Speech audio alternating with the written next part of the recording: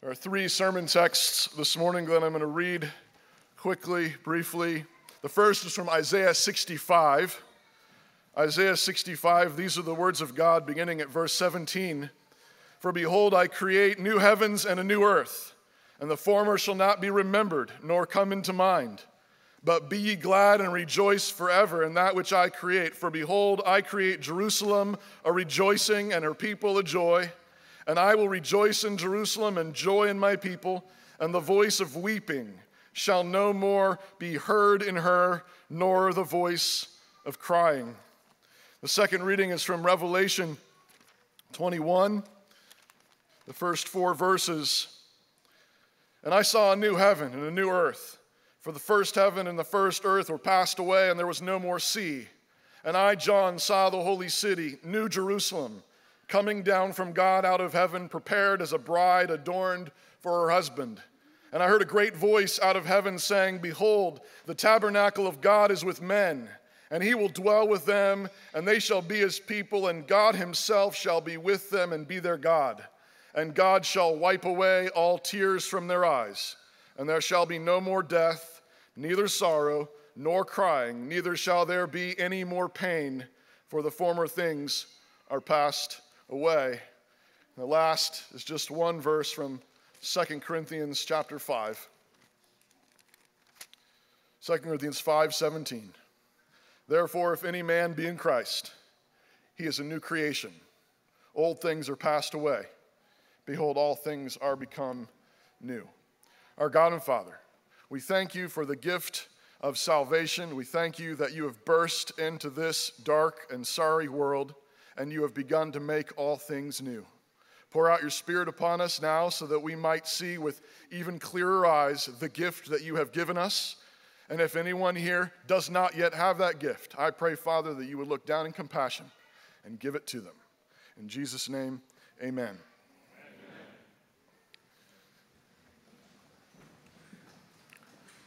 It's good to be with you all again. It's been a little while. I have been going to church, just so you know. The message this morning is actually very simple, but glorious. It's, you know that the theme of creation and new creation are significant ones running through Scripture, beginning at the beginning in Genesis, running all the way through these themes of new creation, God remaking, and then, of course, the whole Bible ends with this great picture of God remaking all things. But sometimes I think we may forget where God is determined to begin that new work, which is in individuals, in the new birth. The new birth is not merely a significant improvement of who we are. That's really, if you want to just take it home and go right now, that's the message. The new birth is not just a significant improvement of who we are. It's a new creation. It's heaven breaking into this world. And this is what makes the Christian church tick. This is why we're here. If this is not real, if this is not true, you should go do something better with your Sundays. But this is the message that we have heard. This is the message that we declare, that Christ makes people new. He makes them completely new. This is what makes the Christian church tick. This is what makes us tick. This is what makes Moscow tick. This is the center of who we are and what we're all about. And because of what I want to focus on in this message, I think it's important to nail a couple of things down first. None of what follows, none of what I focus on in the following should be taken to downplay or lessen in the slightest the glory of the physical return of Jesus, which we confess our faith in every week. None of what I am about to say should be taken as downplaying or lessening the glory of heaven or the final new heavens and new earth when all things are made new. For Christians to be absent from the body is to be present with the Lord in heaven, and it is far better to be with the Lord than to be here. 2 Corinthians 5:8. It's far better to be with the Lord. It's far better to be with him. And to be absent from the body is to be with him. At the resurrection, when we are clothed once more in new immortal bodies, all things will be finally and completely made right. We see this in 1 Corinthians 15, verses 53 through 55. The glory of heaven will be immense. It will be completely perfect and beautiful and right in every way. And we will see God face to face. And we will be like him without any sin and without any suffering. Revelation 22, verses 3 through 5. 1 John, chapter 3, verse 2. So don't think I'm leaving that behind. It's all there. That's our hope, that's our glory, that's our joy. To see Christ face to face, to be with him always and at all times, for all things to be new and healed and glorious, for there be no pain, no suffering. Heaven, resurrection, a final new heavens and new earth. That is our hope and our joy.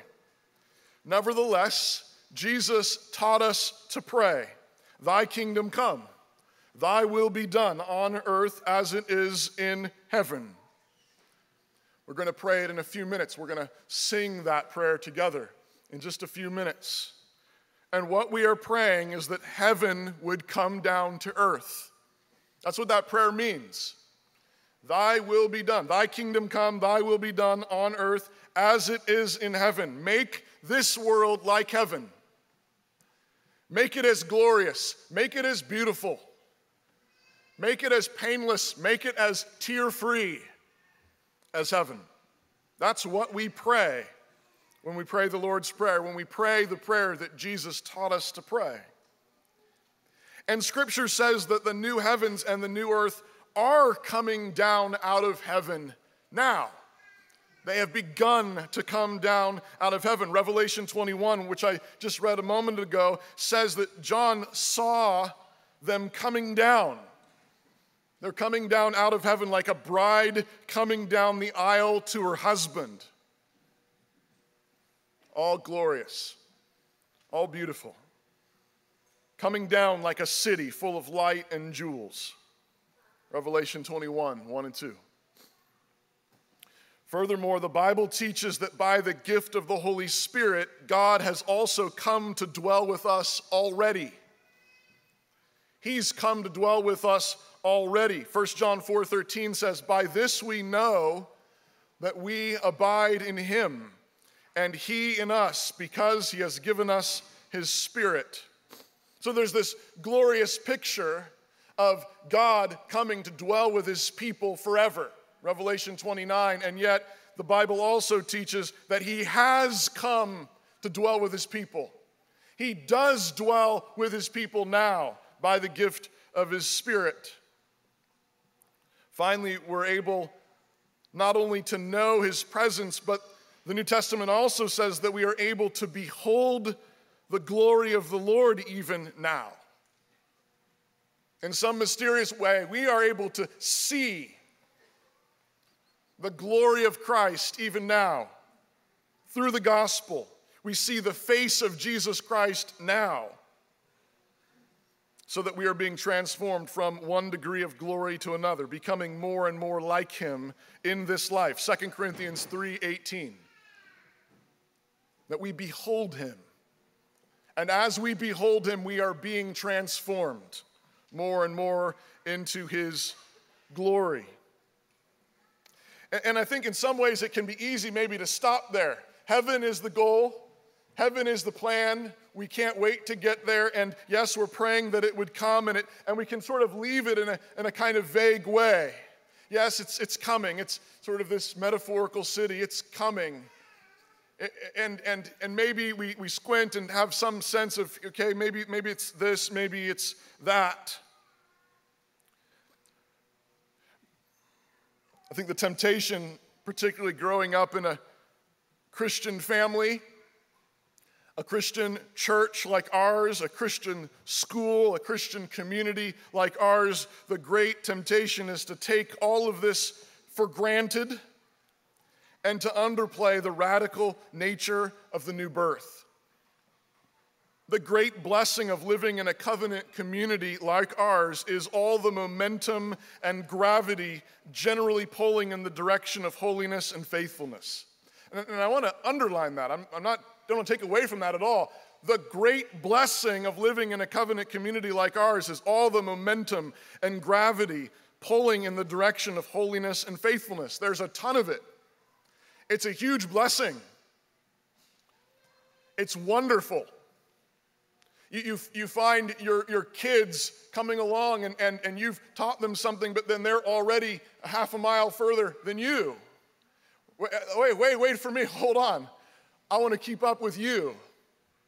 The encouragement, the momentum, everyone sort of pulling in a similar direction to Christ, to holiness, to putting off sin, to being more faithful in so many areas. Huge blessing.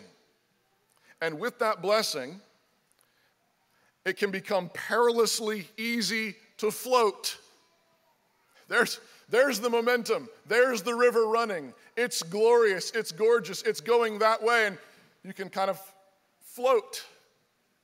You might even find occasionally that you've accidentally become more holy. Oops. Oh, well, that's great. And of course, the part of that, when we're looking to Christ, it can be His kindness, His providence, His grace, picking us up, dragging us along, and oh, thank you, Lord. But it can become perilously easy to just go with the flow. Perilously easy to just go with the flow, which is not the same thing at all as being made new. That's not the same thing. It's not the same thing as being made new. Our text says, if anyone is in Christ, he is a new creation. If anyone is in Christ, he is a new creation. To be in Christ is to be made completely new. The old has passed away, the new has come. And the way that I want you to feel this, hear this, drive this home is another way to make this point is to recognize that this language of new creation, you are a new creation, the old has passed away, the new has come, is the language of heaven. That's what Isaiah and Revelation told us. Behold, I make a new heavens and a new earth. Behold, I make all things new. The old has passed away. I make a new Jerusalem of rejoicing. It's the language of heaven. Becoming a Christian is not merely a significant improvement. It's not merely a significant improvement. It is to become entirely new. To become a new creation is for heaven to take up residence inside you. Heaven has come. Heaven has come down. Heaven has begun. Heaven is here. What is heaven? Again, underline this. What do we mean by heaven? It's the presence of Christ, the presence of Jesus Himself, God with us. It's the presence of His perfection, His holiness, His joy, such that we know Him and the power of His resurrection now, here, in this life, in this world. Heaven has come. God is with us. Christ is with us. Heaven is the full possession of unending, indestructible, abundant life. The full possession of unending, indestructible, everlasting, abundant life. Remember Jesus talking to the sisters after Lazarus has died. I am the resurrection and the life. Whoever believes in me, though he die, yet shall he live. And everyone who lives and believes in me shall never die. Shall never die. To know Christ, to believe in Christ, to be made a new creation means you cannot die. He lives though he dies. You have everlasting life. You have indestructible life. You have abundant life. You have life that cannot be taken from you. You've been made completely new. It's not just that you can handle death better. I think I'm prepared a little better. I know it'll be hard, but I think I'll face it a little better. That's not what Jesus says. He says those who have come to know him, who have believed in him, will never die. Though they die, they will live. They pass through it. They don't die. They have life that cannot be taken from them. Even as their body dies, they cannot die.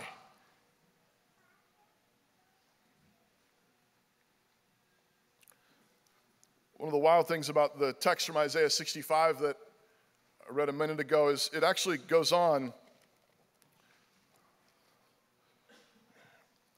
I'm going to read it.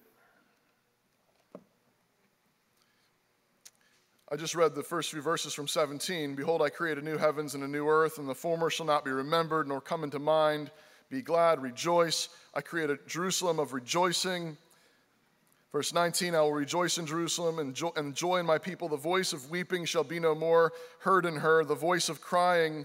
And of course, that sounds just like the Revelation 21 text that I was just reading a moment ago. But actually in Isaiah 65, it goes on. It says, there shall be no more an infant of days, nor an old man that has not filled out his days, for the child shall die at 100 years old. So this is a new heavens and a new earth in which people are still dying. But you're considered, unfortunate if you lived 100 years. The sinner being 100 years shall be accursed. They will build houses and inhabit them. They shall plant vineyards and eat the fruit of them. They shall not build and another inhabit. They shall not plant and another eat. For as the days of a tree are the days of my people, and my elect shall long enjoy the work of their hands. They shall not labor in vain, nor bring forth for trouble. For they are the seed of the blessed of the Lord, and their offspring with them. He's talking about people who are still bearing children for the blessing.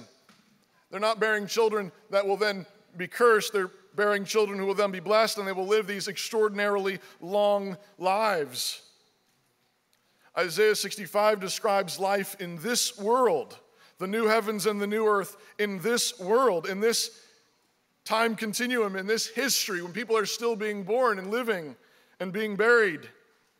Foretelling days in which people will live these extraordinarily long lives, and children are born from blessing and not for cursing. In other words, that new heavens and that new earth begin here. They begin here in a Jerusalem of rejoicing, where there is no weeping nor crying.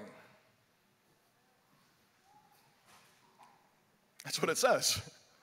Where there's no weeping or crying, and you say, but it's still hard here. I still cry. We still lose little ones or parents. Things aren't going exactly grand in our land. And Isaiah says, behold, I create a new heavens and a new earth.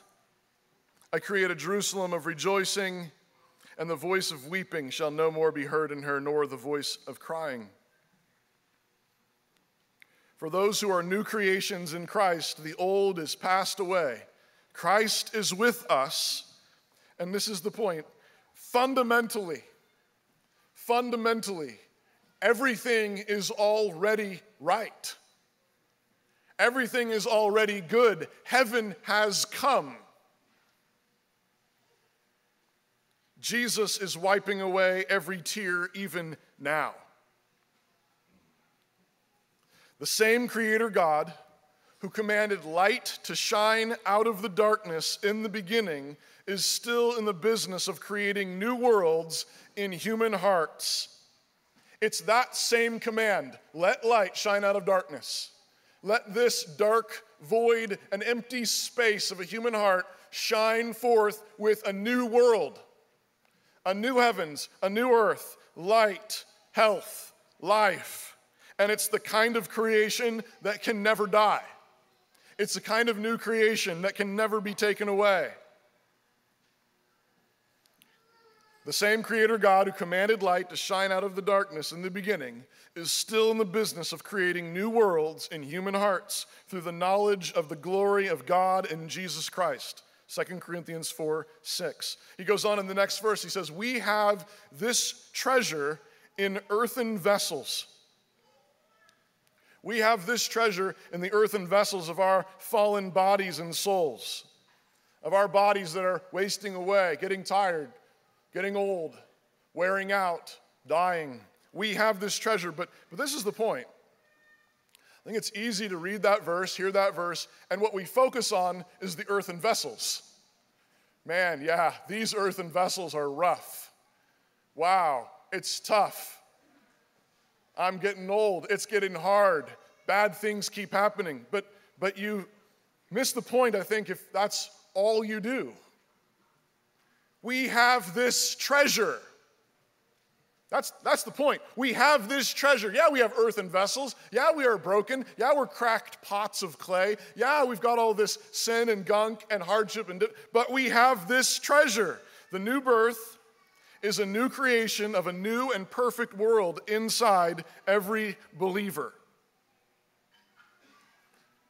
To be a new creation is to be made completely new. We have this treasure, and this treasure cannot be taken away.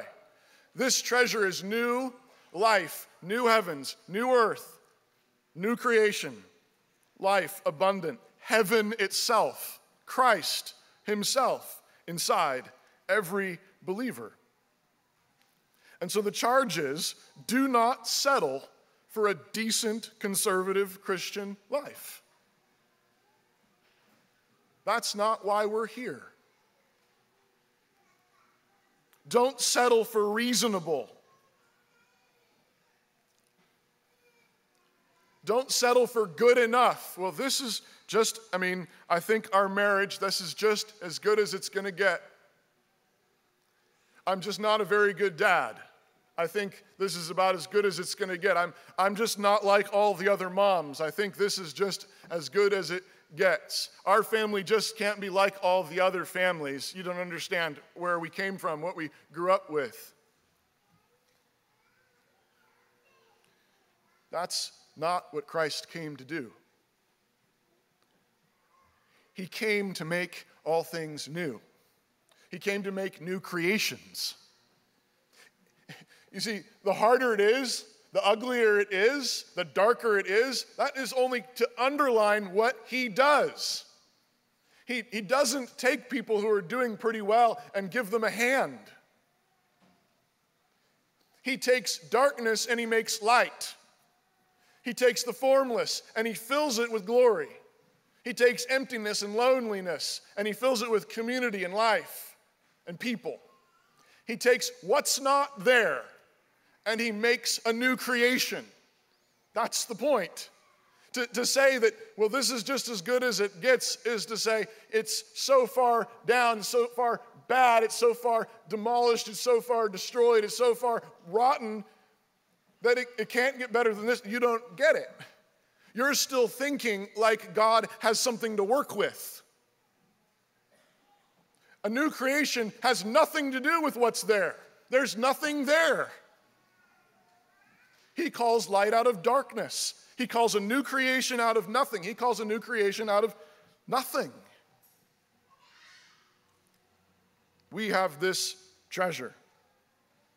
Don't settle for mediocre.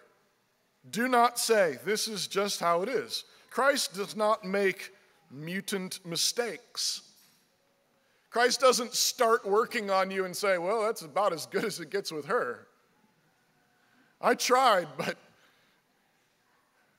clearly there's nothing to do with her. There's nothing to do with him. The way he was brought up, his background, his dad, his mom, her past sins, what happened to her, what he said to her. I'll try somebody else. Christ did not die to leave you there. He died and rose again to make you new. Christ died to make people new creations. Christ rose in order to give the treasure of everlasting life. Heaven now. Heaven now. In you. Heaven in you. Somehow. How? I don't know. What? It doesn't make sense. No, it doesn't make sense. What's in there? Christ in you. Heaven in you now. How could you settle? He is at work in you. He came to give abundant life, to make us more than conquerors in all the messes, in all the challenges, in all the difficulties. We do live in a vale of tears, but if you are in Christ, you live in that vale of tears with Christ. Where are you? What's going on around you? Where is the difficulty? Where is the heartbreak? Where is the challenge? Where is the unknown? Are you in Christ? Then Christ is standing right there with you. He's right there with you. He's in you, facing that. How can you fail? How can you falter? He is there with you in it now. And if Christ is in you, then the fullness of heaven is already in you. The fullness of heaven is already in you, and he is wiping away your tears. They disappear almost as quickly as they appear. That's what you should find, being in Christ. They come and Christ wipes them, takes them away. All things new. Do you have that treasure? Do you know that joy? Has that new world begun in you? And it's strange and wild and kind of disturbing. Has it begun in you? Do you see it every day growing in you? Christ in you. It's impossible for you to get this for yourself. It's impossible for you to get this for yourself. That's the thing about new creation is if becoming a Christian is about getting a significantly better life, then there's always some kind of handle, some way in which you can help. I know I'm gonna turn over a new leaf. I'm gonna be a better dad this week. I'm gonna try this. I'm gonna read a parenting book, a marriage book, a business guru book. I'm going to be better. I'm going to improve. But that's not a new creation. You can't bring life out of nothing. You can't call light out of darkness. All you can do is call on the Lord. But this is something that God delights to do. When you call on him, please make me new. Or maybe you've been a Christian, but you've been walking in the dark. You have unconfessed sin. You've lost the joy of your salvation. Call on the Lord and ask him, show me the treasure. The earthen vessel part has clogged my eyes. My day-to-day life it's just bogged me down. I've turned away from you. Christ, help me see you so that I can walk in the joy of your salvation. Call on him now. Turn to him now. He loves to give this gift. A number of years ago, there was an elderly man. Maybe some of you will remember him. He had some strokes and he was a single man, never married, never had kids, used a walker, had a very bad speech impediment, visited our church some, came over to Trinity for a number of years, named Jim. And somewhere in there, I started visiting him pretty regularly at a nursing home where he lived. No family that I knew of visited him with any kind of regularity, all alone. And he taught me to play pinochle. And so we started playing pinochle together. And I would occasionally read scripture to him, pray with him. We would talk about the gospel. And somewhere halfway through there, I think he became a Christian. I think he'd been baptized as a little guy, but out of the blue, in the middle of that, we'd be in the middle of a pinochle game, and he would just look up at me and just say, "Toby, I'm so happy. I'm so happy." And then you just go back to pinochle. And the first few times, I just thought, oh, yeah, old guy, nice, good. But he would stop me sometimes as I was leaving, and he'd grab my arm really firmly, and he'd look me in the eye, and he'd say, "I'm so happy." And we talked, and I really believe as I sort of drew it out of him, he said, "I used to be so angry. I was in the outs with my family. No one ever came to see me. And then I came to know Christ. And now I'm so happy." And I remember as his health declined, I went and visited him the day before he died in the nursing home and was there reading scripture with him. And one of the very last things I asked him before I walked out the door was, "Jim," he couldn't talk anymore. He's all, dried out and just putting a little sponge of water on his tongue kind of thing. But his eyes were open, and he was, could not nod at me occasionally. And I said, "Jim, are you still happy?" And with all the vigor he could muster, shook his head up and down. And I'll never forget that. Because he had something that could not be taken away.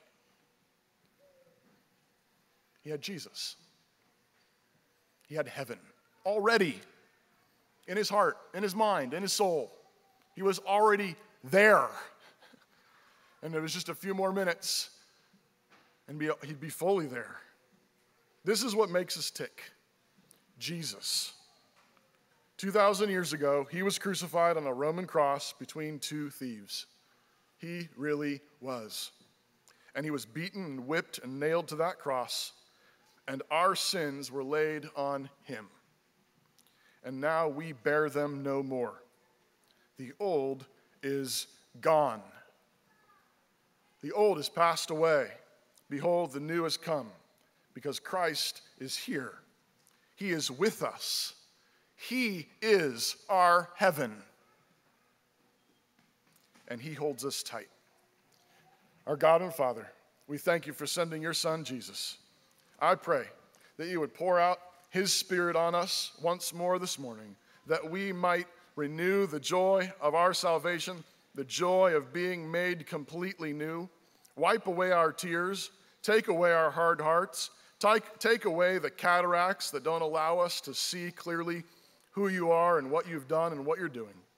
Oh God, we thank you for what you are doing in our midst in this community. And I pray that Jesus would remain the center amidst all the blessings, amidst all the great things you're doing. Keep our eyes fixed on Jesus, on the treasure that he is, so that your blessing may continue among us. And we ask this in his name, who taught us to pray, singing. If we turn outward and look at this world, we see ruin, destruction, hopelessness, and the crumbling towers of man's project to save himself. That world, the one ruled by man's sinful ambition to be as God, is fading like a mist. But if we turn and look at this table, we see the seed of how God is remaking the entire world. He is doing so by means of the broken body and the spilled blood of Jesus of Nazareth. Sinking down into fertile soil are the roots of the perfect righteousness of Christ, fulfilling all of God's holy law on your behalf. Bursting forth into flowering branches is the reconciliation between God and man and between man and his brother. Here is the seed from which it all springs, and its branches are spreading out to fill the whole world. This supper offers us a glimpse of how things will one day be.